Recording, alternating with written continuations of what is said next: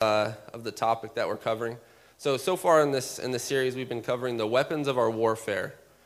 And just to bring you up to date, we talked a little bit about in the first week the battle of the mind. And as we all know, the battle is in the mind for so many things.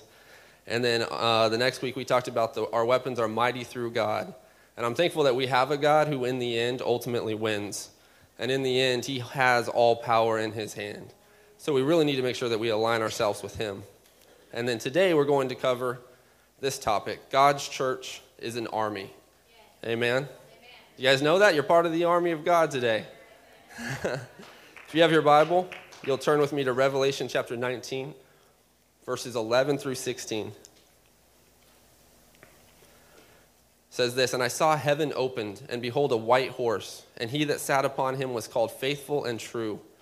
And in righteousness he doth judge and make war. His eyes were as a flame of fire, and on his head were many crowns. And he had a name written that no man knew but he himself. And he was clothed with a vesture dipped in blood, and his name is called the Word of God. And the armies which were in heaven followed him upon white horses, clothed in white linen, white and clean. And out of his mouth goeth a sharp sword, and with it he should smite the nations. And he shall rule them with a rod of iron, and he treadeth the winepress and the fierceness and the wrath of God Almighty. And he hath on his vesture and on his thigh a name written, King of Kings and Lord of Lords." God cannot be defined by one title. When you read the Bible, if you're anything like me, I like to study personalities, so I like to get people in their boxes so I can better understand them. Just me. But you can't do that with God because he literally encompasses so much that if you just apply one title to God, you're really you're doing him a great disservice. I mean, in the Bible, we see that he's called the Alpha and the Omega, the beginning and the ending. He's referred to as a lion and a lamb. He's referred to as a jealous God, a long-suffering God, a giving God, a just God, patient, angry, everlasting. We could go on all day, right? God is defined in so many different ways. But today I just want to make sure that we recognize that God is also a militant God. He's not afraid of a battle. He's not afraid of a fight. And he recognizes that in the battle for the souls of humanity, he's going to have to fight. And he's not afraid to do it. Did you know that 261 times in the Old Testament, God is referred to as the Lord of hosts? Does anybody know what that host actually means? Amos 4:13 says it like this, "For lo, he that formeth the mountains and createth the wind, and declareth unto man what is his thought, that maketh the morning darkness and treadeth upon the high places of the earth. The Lord, the God of hosts, is his name." There's a Hebrew name for it, and I'm not going to, after that last name, I am not going to try to pronounce this Hebrew word right now. But the Lord of hosts, the literal meaning is the Lord of armies. He's referred to 261 times as the God of angel armies, basically. That song had it pretty close. And so if we look at God's interaction with humanity, and we're the physical army of God on this earth, it's interesting to see how does God command the angel armies, right? And we can actually see in Scripture that the hosts, the angels, are very militant in their approach to humanity. So if you ever read about angels in Scripture, with the exception of Gabriel, who's bringing good tidings and good news, all the rest of the angels just seem to be mixing it up and fighting all the time. It's always what they're doing. Our first example is when Satan himself was actually thrown out of heaven. The Bible talks about a war between 2/3 of the faithful angels and 1/3 of the angels who were trying to oppose the kingdom of God. And the Bible says they were cast out like lightning to the earth. And that's kind of our first understanding of what's going on in heaven is the angels are fighting with each other. But if we jump to Jude chapter 1, verse 9, we see another example. And in this verse, we see that Michael, the archangel, is literally fighting over the body of Moses, fighting with Satan over the body of Moses. Yet Michael, the archangel, when contending with the devil, he disputed about the body of Moses, durst not bring against him a railing accusation, but said, "The Lord rebuke thee." So there is a conflict in the spiritual world between the angels of righteousness and then, of course, the fallen angels who are trying to oppose the kingdom of God. But also, when angels interact with humanity, you actually see a lot of militant interaction. Jump to Joshua chapter 5, verses 13 and 14. It says, "And it came to pass when Joshua was by Jericho, that he lifted up his eyes and looked, and behold, there stood a man over against him, with his sword drawn in his hand.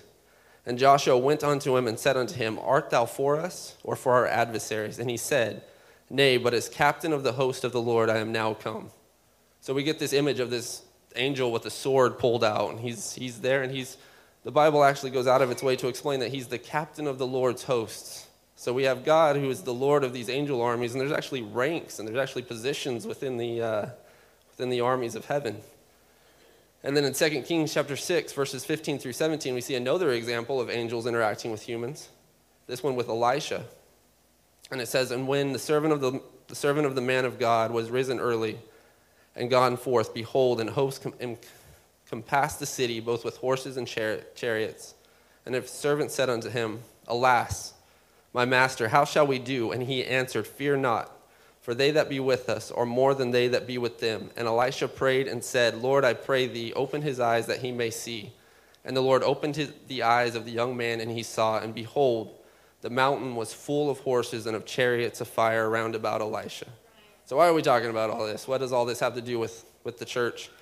All these interactions should matter to us, because we see in all of these times when the people of God were getting ready to go through a trial with Jericho, they're getting ready to go up against a city, or with Elisha when it looks like he's surrounded, when Moses' body was apparently in jeopardy, we see that God has at his command at any given time an army of angels who are ready to respond in a moment's notice.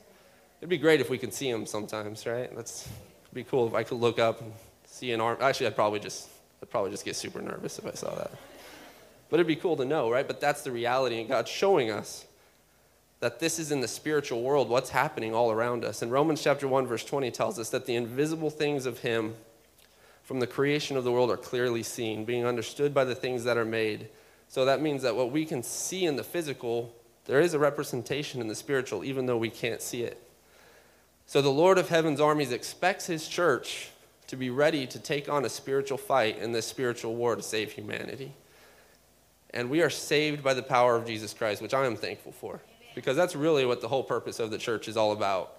I'm thankful that we can come to this church and that there is a God that regardless of what we've done, what battles we may have lost over and over and over again, the second we step into this ground, the enemy has no jurisdiction here.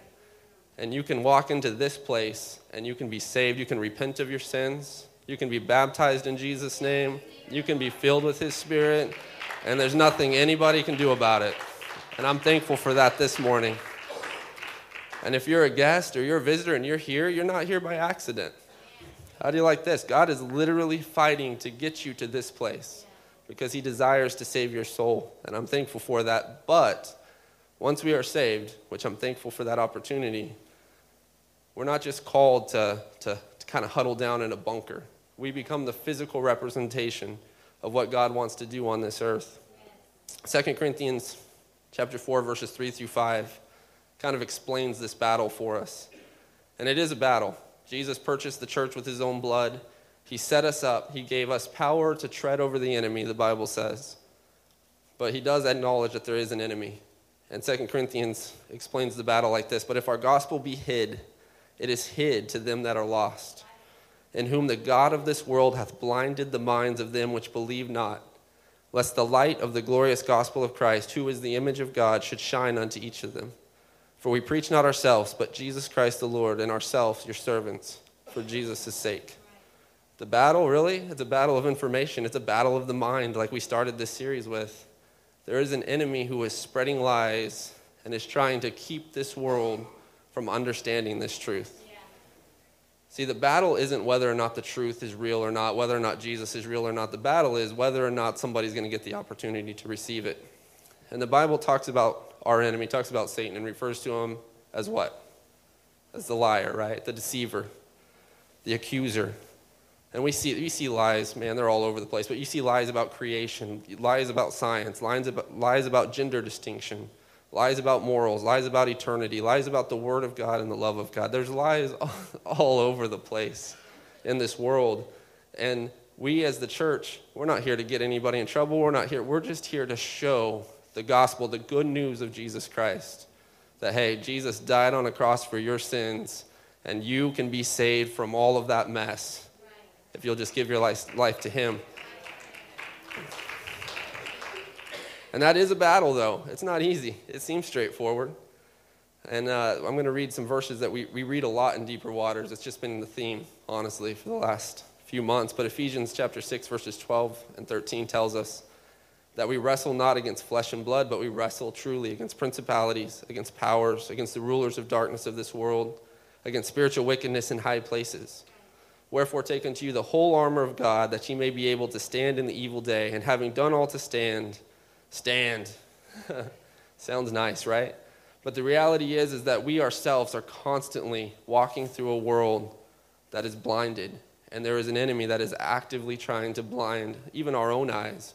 That's what makes the church so important, is that when we come here and we come into this place, that stuff can't touch us here, and the truth of Jesus Christ can be shed abroad in our hearts, and then we can also take that out to the world as well. So the army of God is the church, and the unified church is God's greatest weapon on earth against the force of evil. You believe that? You are God's greatest weapon right now. You're it. So when we come together as a unified group, we are the physical representation of God's presence on earth. If you can pull up Ephesians chapter 2, verses 19 through 22. The Bible, talking about the church, says this: Now therefore ye are no more strangers or foreigners, but fellow citizens with the saints. Say, fellow citizens. Thank you. And of the house of God, and are built upon the foundation of the apostles and prophets, Jesus Christ himself being the chief cornerstone, in whom the building fitly framed together groweth unto an holy temple in the Lord, in whom ye also are builded together for an habitation of God through the Spirit. Can you throw that next slide up there? Jesus died on a cross for the church to come into existence. Look at this. I pulled these off the internet. But you know what the reality is when God's people come together, man, I'm just going to tell you, in the spiritual world, there is a fight to keep this kind of thing from happening. There is a fight to keep us from coming together as a body. And I mean, the fight might look like a really loud alarm clock and just things not going right. But the reality is when this happens, man, in the spiritual world, if we could see the mobilization that happens. Because when God's people come together and worship, when God's people come together and praise, it reverberates throughout this city. It really does. And we don't just come to church because it's a good idea. When we all come together, there really is something spiritual about it. Did you know that through the church, the gospel is spread to a lost and dying world? This is the way that God chose it to be done. He chose it to be done through the church. Encouragement is given to one another in difficult times. And this also becomes a stronghold, a place where others can come and feel safe. And my personal favorite, hope is experienced and hope is offered. Amen. I'm thankful for that. But here's the thing that we have to recognize as the church. I'm going to try to bring this together really quick. If you can throw that next slide up there. As the church is not just, hey, you have some people who speak, and you have some people who sing, and you have some people who, greet you at the door. The church isn't just about a select few and then a body. That's not the way the church was ever designed to be. The church is designed to have every single person who comes into the church being an active member, being an active participant. And there's multiple scriptures. I just picked a few. Can you go to the one, maybe, there it is. I just picked a few. It says, you yourselves, in 1 Peter chapter 2, verse 5, it says, you yourselves are like living stones being built up into a spiritual house. And if we're a spiritual house, we might have like a really nice door, but if you don't have a back wall, it's just kind of pointless, right? And 1 Corinthians tells us that you are the body of Christ, and individually, you're members of it, but together you become the body of Christ. Corinthians 12 tells us that there are varieties of service, but they're all for the same Lord. Corinthians 12:12 tells us, for just as the body is one and has many members, all are members of the same body. You can put that other slide back up there. The reality is that there is no small task in the church, and there's no hierarchy of importance. You are important. I am important. We're all important. Because when we come together, we accumulatively, close enough, we make up the body of Jesus Christ. And it's not just a body for the sake of being a body, but it's like a strong tower that outside, when the floods of this world start raging, that this world can run into. And you might think you're insignificant, but you are a shelter for somebody else, and you are a place of refuge for somebody else. So it's so important that we come together. So how do we do that? How do we become the army of God other than just showing up for church and worshiping him? Daily walk with God, prayer, Bible reading, fasting as we're doing or getting ready to do, and church attendance. I mean, that might seem like redundancy. Like I read my Bible every day, pray every day. I'm not out preaching 1,000-soul revivals, or I'm not laying hands on somebody and having them walk. Sometimes we might see the stories in the Bible and think our contribution is insignificant. And that's why there's so many verses reminding us that that's not the case at all. It's not the case at all. We must be strong and unified at all times because, as an army, we never know when we're going to be called upon to make a great impact in the kingdom. If you can throw that last slide up there. There it is. So as part of my job, and I'm wrapping up, as part of my job, I get the opportunity to kind of like tour certain hospitals. Like we put students in certain spots. So the other day, a couple months ago, I got a behind-the-scenes tour at the transportation, the Mercy Children's Transport Department. Dude, these guys are amazing. Oh my goodness. If you are here in the Kansas City area with a kid, you should feel a little bit safer because these guys exist. But it was staggering because when I traveled through and the director took me through and she showed me a lot of the stuff in their department, I was amazed. They have literal fixed-wing aircrafts sitting at both airports in Kansas City, the one downtown and the one at KCI, just gassed up, loaded up, and ready to go 24 hours a day, 365 days a year. They also have, I think, 2 or 3 helicopters that are just right there on site. Pilots there, gassed up, ready to go anytime. That's not even counting their ground units. These things are amazing. They're like mobile houses filled with all the medical equipment you could ever need. And they have, I think, 10 or 12 of these units that they can use, 2 big ones and then some of the smaller ones. And so they have all of this major equipment. And when you walk into their department, you see, ironically enough, probably 10 or 15 people just kind of sitting around. You know, they're not out really doing a whole lot. They'll check some equipment, but they're just kind of in the area. And you walk past them, and then you go and you see this huge storage room of equipment that's just kind of, everything just looks like it's just sitting, just kind of just waiting. And then she told me that they actually, Mercy Children's is responsible for transporting critical children in between Denver, Colorado, and Chicago, Illinois. They go down as far south as Texas, and they go up north all the way up to like Minnesota. Huge chunk of the Midwest that this department has to be ready at any given moment if a critical child becomes sick or a traumatic injury should happen. They have to be ready to step into those rigs that you see up there and be on location as soon as possible. And so when there's nothing happening, they're just kind of hanging out in the area, just waiting, fortunately waiting for something bad to happen so that they can be called upon. And it's amazing because so much of their day looks kind of mundane, looks just kind of like routine. Let's check the equipment. Let's go through the checklist. Let's make sure we're ready. But you know what? In a moment, if something were to happen in St. Louis, Missouri, that helicopter or that airplane can be in the air within 20 minutes and could be the difference in saving a kid's life. Because they're so highly trained that the second they get there, they can stabilize the situation. Not fix the situation, but they can stabilize the situation and get them back to the main hospital where they can fix it. And I know it's a stretch, but just how I think all the time. It's like, as the church of God, we're not so different. You know, we come to church, we pray, we fast, we do our ministries, we're waiting at the door, we're always ready. But sometimes we can get kind of lost on what's going on here. And sometimes we can kind of forget the seriousness of the situation. You know, there could be a soul who's contemplating suicide, who's dealing with situations that are beyond our recognition. And at the end of the day, the only thing that's going to save their life, keep them out of hell for eternity, is the presence of God in this place. Amen.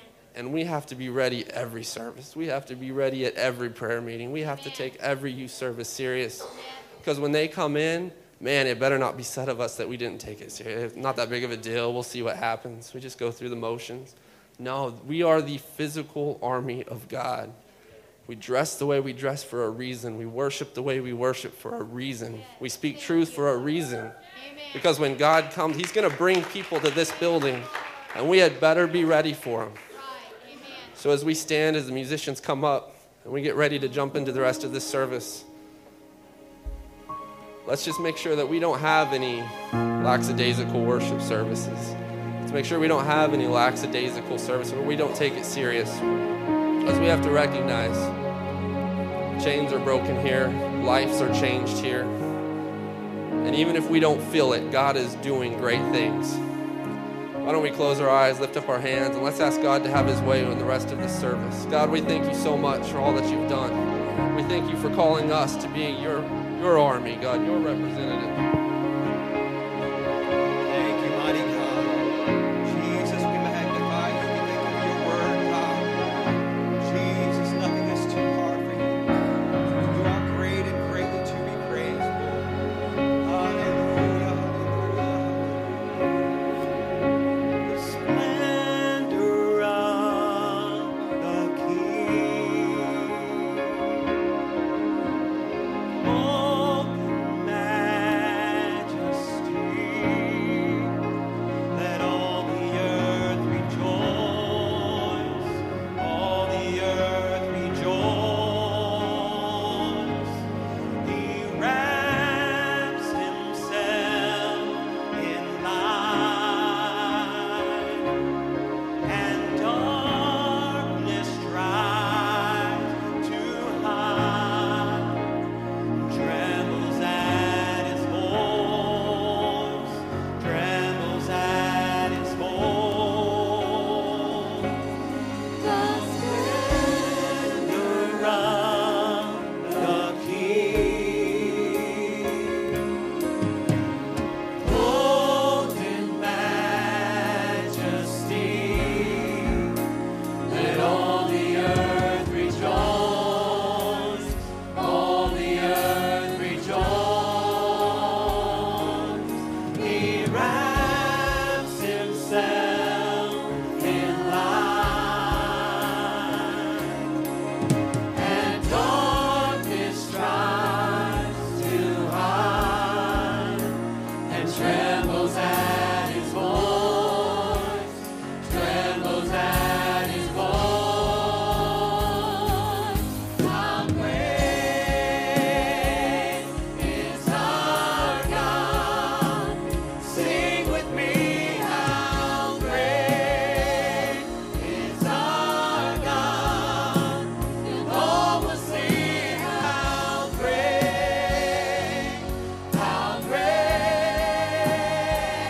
is our God. Oh, yeah. How great is our God? Sing with me, how great is our God? All will see how great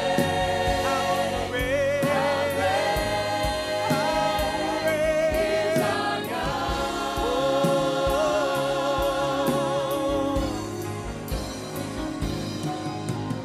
Age to age he stands, and time is in his hand. He's the beginning and the end. Beginning and the end. The Lord our God is one. The fullness in the Son, the Lion and the Lamb, the Lion and the Lamb.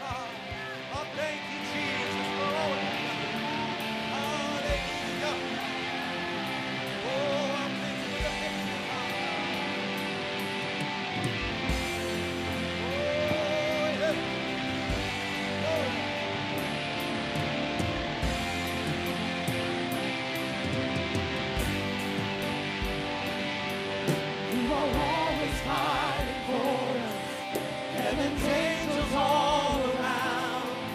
My delight is found in knowing that you wear the victor's crown.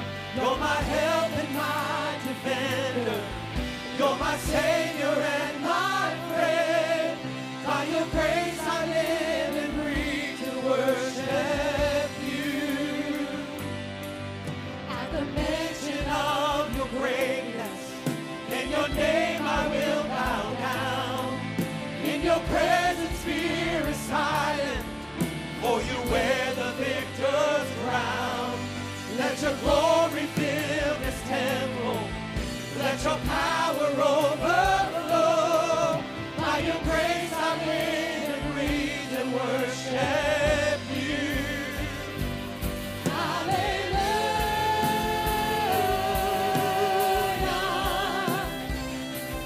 You have overcome. You have overcome. Hallelujah.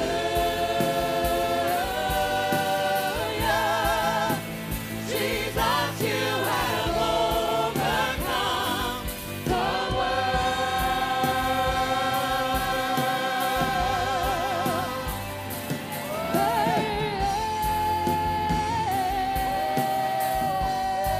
Hallelujah. Hallelujah.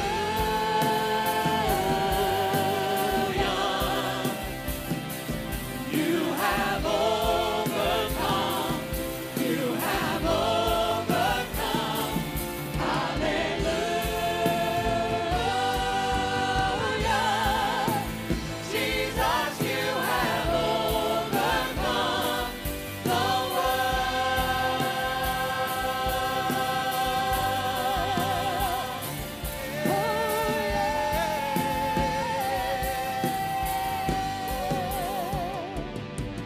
You are ever interceding as the lost become the found.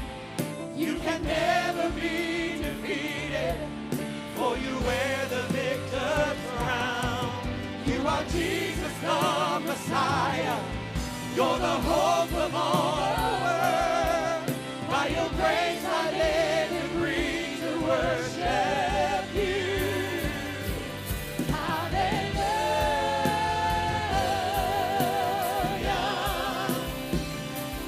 You have overcome. You have overcome. Hallelujah.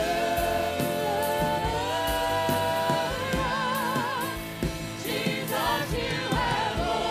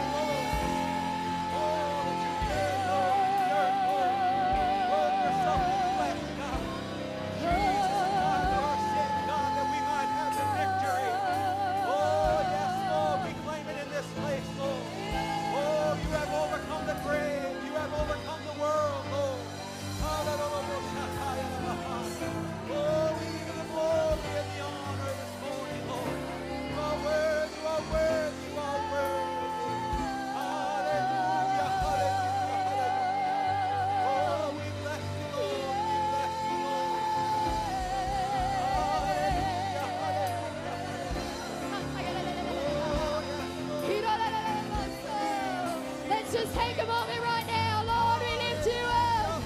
We praise you, Lord. We worship you, Lord.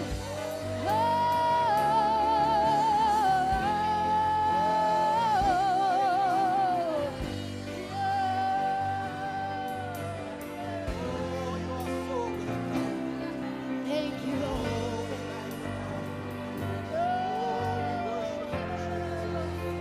Thank you, mighty God. Oh, thank you. So thankful for what I'm feeling this morning, God. I'm thanking you that there's victory in the house. There's victory in the house this morning. It's there for you. Take it. Oh, I give you the glory and the praise. Thank you, Jesus. But ask our ushers to come this morning and take up our tithes and offerings as we give as unto the Lord. Jesus, I thank you. I magnify you. Hallelujah, hallelujah, hallelujah.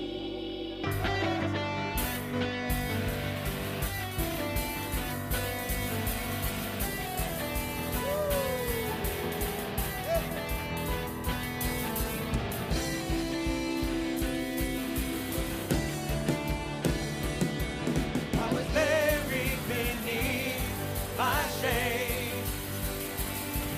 Who could carry that kind of weight?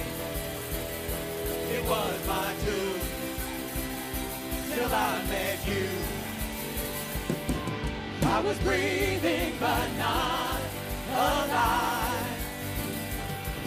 All my failures I tried to hide. It was my tomb till I met you. Then you called my name, and I ran out of that grave, out of the darkness into your glorious day. You called my name, and I ran out of that grave, out of the darkness into your glorious day.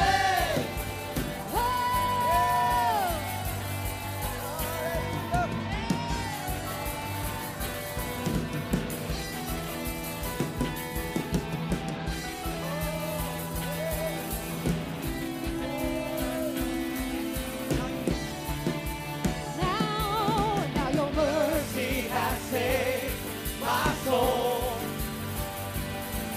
Now your freedom is all that I know. The old lady knew Jesus when I met you. Oh yes, call my name, and I ran out of that grave, out of the darkness into your glorious day. You called my name, and I ran out of that grave, out of the darkness into your glorious day. Oh yeah, thank you, Lord. We praise you, Lord. Oh yes, I like this part. Now you see your mercy, now your mercy was not alive. All my failures I tried to hide. Oh, it was my tomb. Oh, till I met you.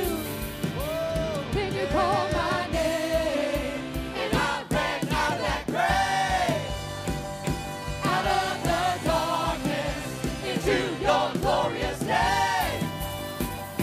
You called my name, and I ran out of that grave, out of the darkness into your glorious day. Oh, I think somebody needs to run out of that grave right now. I think somebody needs to move out of that grave and do a little lap for Jesus. Thank you, Lord, for where you brought us. Oh, yes, God. Oh, we're not dead anymore, Lord. We are alive in you. Yes. Oh, yes. Into your glorious day.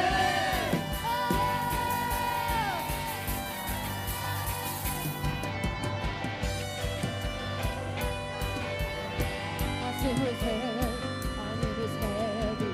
Chains break at the weight of your glory. I needed shelter, I was an orphan. You called me a citizen of heaven. When I was broken, you were my healing.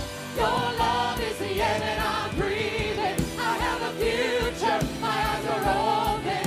When you call my name, and I ran out of that grave, out of the darkness, into your glorious day.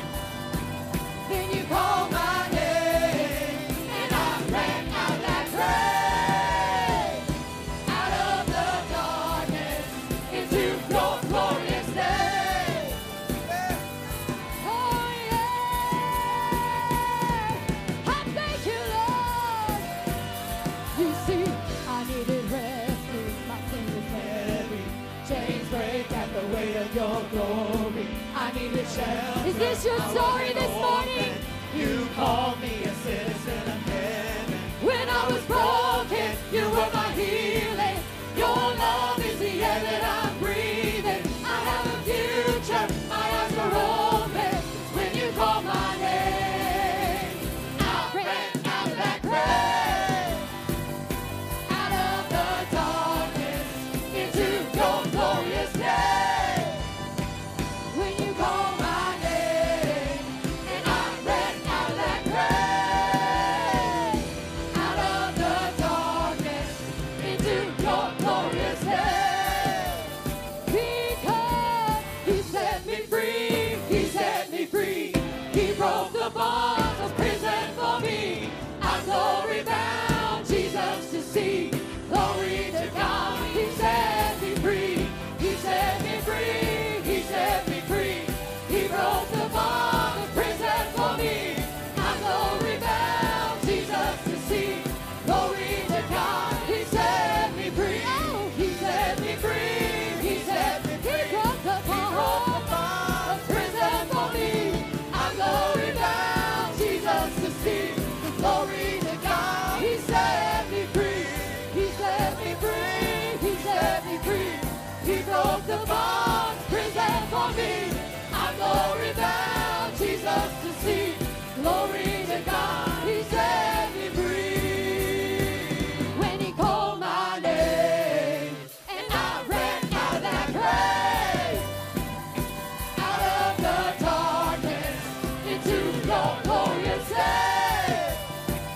Then he called my name, and I ran out of that grave, out of the darkness, into your glorious day. He set me free, he set me free. He broke the bonds, prison for me. I'm glory bound, Jesus to see. Glory to God, he set me free. He set me free, he set me free. He broke the bonds, prison for me. I'm glory bound, Jesus to see. Glory to God, he set me free.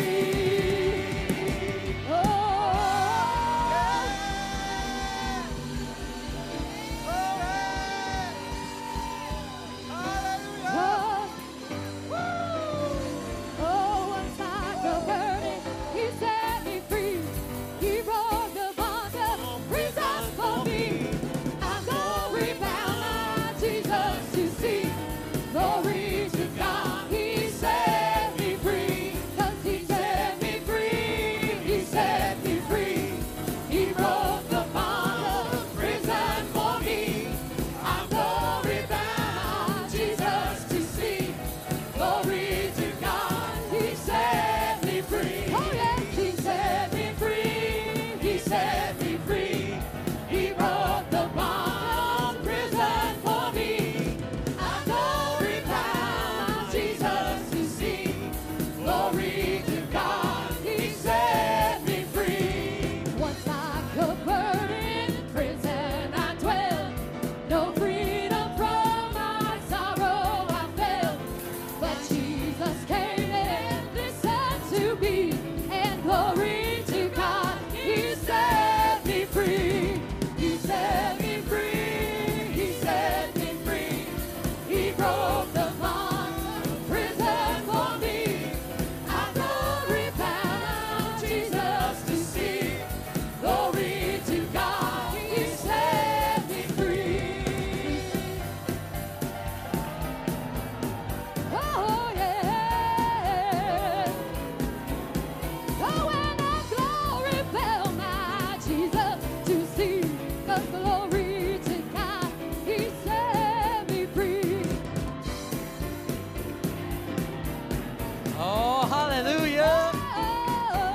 Hallelujah. Oh, it's almost like the songs and the words finally started to sink in a little bit. There was a theme to those songs, and I don't know if they did that on purpose or not, but we were singing about a victor's crown, and he set me free, and it's almost like the words started to just sink in for us a little bit. You know what? I don't care about my situation. I'm a victor. I win. I ain't nothing gonna get me down. I can't be defeated because I'm already on the winning side, and it's almost like we just started to dawn us a little bit. Hands started to clap a little more, and people started to run and jump because it's like the words sunk in a little. I win. I'm victorious. I don't lose, I win. Yes.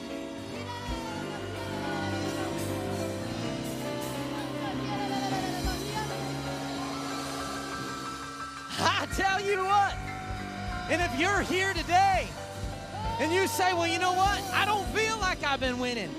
My situation's been rough. Marriage been rough. Finance has been rough. Health has been rough. I've been feeling like I've been fighting one issue after another. Just look around, because sometimes victory is on the other side of praise. Victory is on the other side of worship. And if we just start to worship a little bit, we'll find that victory has been waiting for us the entire time.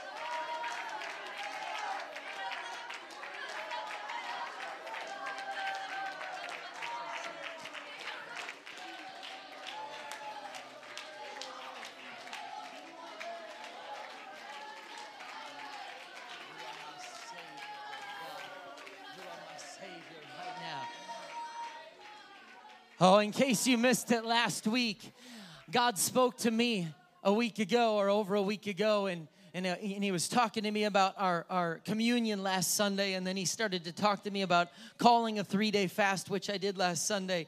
And I began to ask him, and I said, Lord, how do these things relate about communion and fasting? Those are two separate topics.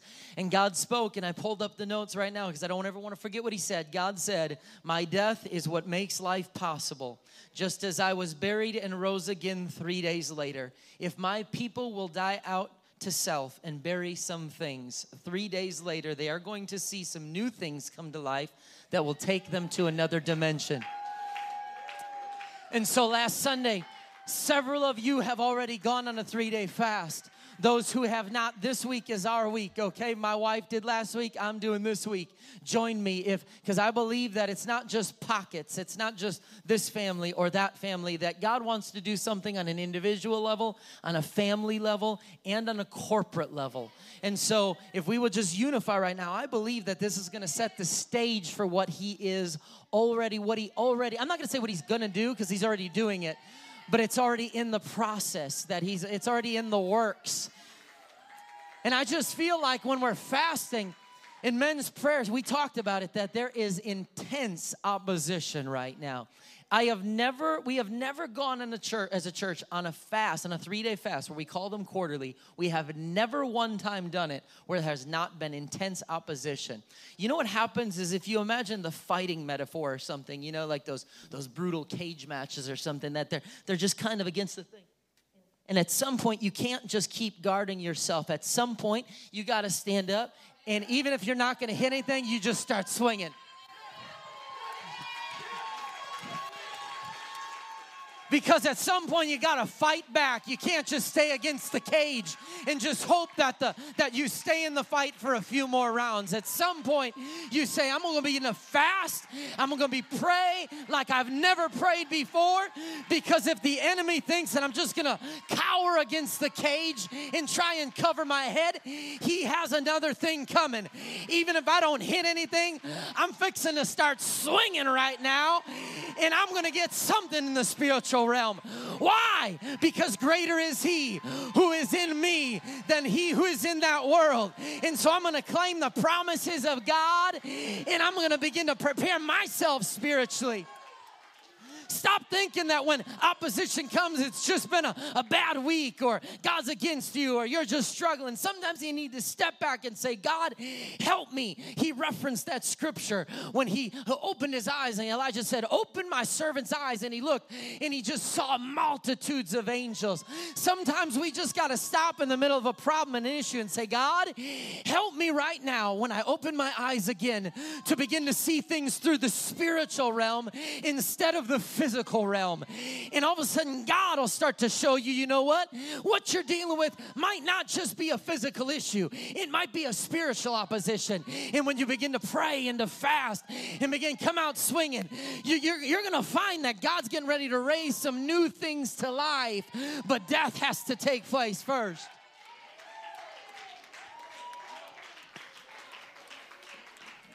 God's wanting to do something here today.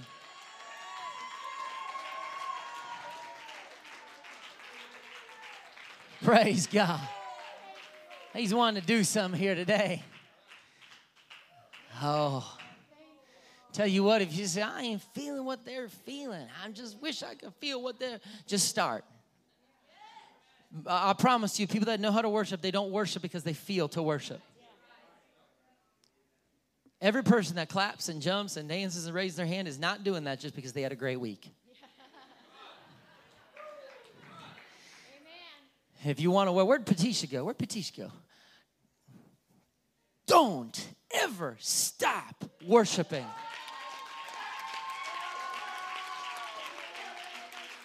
If you want to get contagious worship, come up, stand next to Patisha the next service and hear her and watch her. And you know what? It wears off on you, that passion and pursuit of God. We need your worship here, Patisha. Praise God. Praise God. Oh, man. Somebody tell me how you transition out of that. Man, God is just, that secular song, a little bit softer now, a little bit, that started in a church. I'm dead serious. It was in an African-American church that was predominantly African-American. And you know what? And I'll say that. I love to look out. There is no such thing as Hispanic church, white church, black church. My goodness, let's all worship together.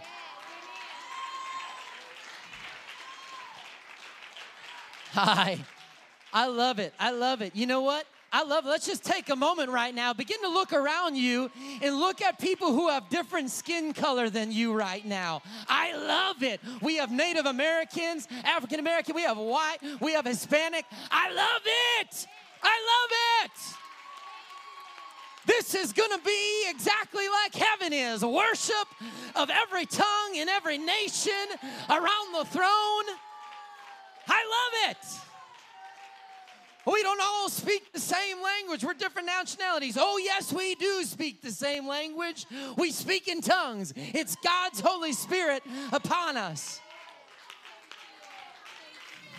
People say, they mean, well, I don't see color. Yes, I do, and so do you. But I don't say, oh, they are different. And I don't. Your skin might be a different color than mine. I see color, but I love you for the difference that you have. And you might have a different culture, and I might have a different culture. And we don't have to eat the same food and speak the same language and have the same holiday traditions. But we come into the church, and we serve one Lord, one faith, one baptism, and we get together with brothers and sisters of like precious faith. That's what a multicultural church should look like.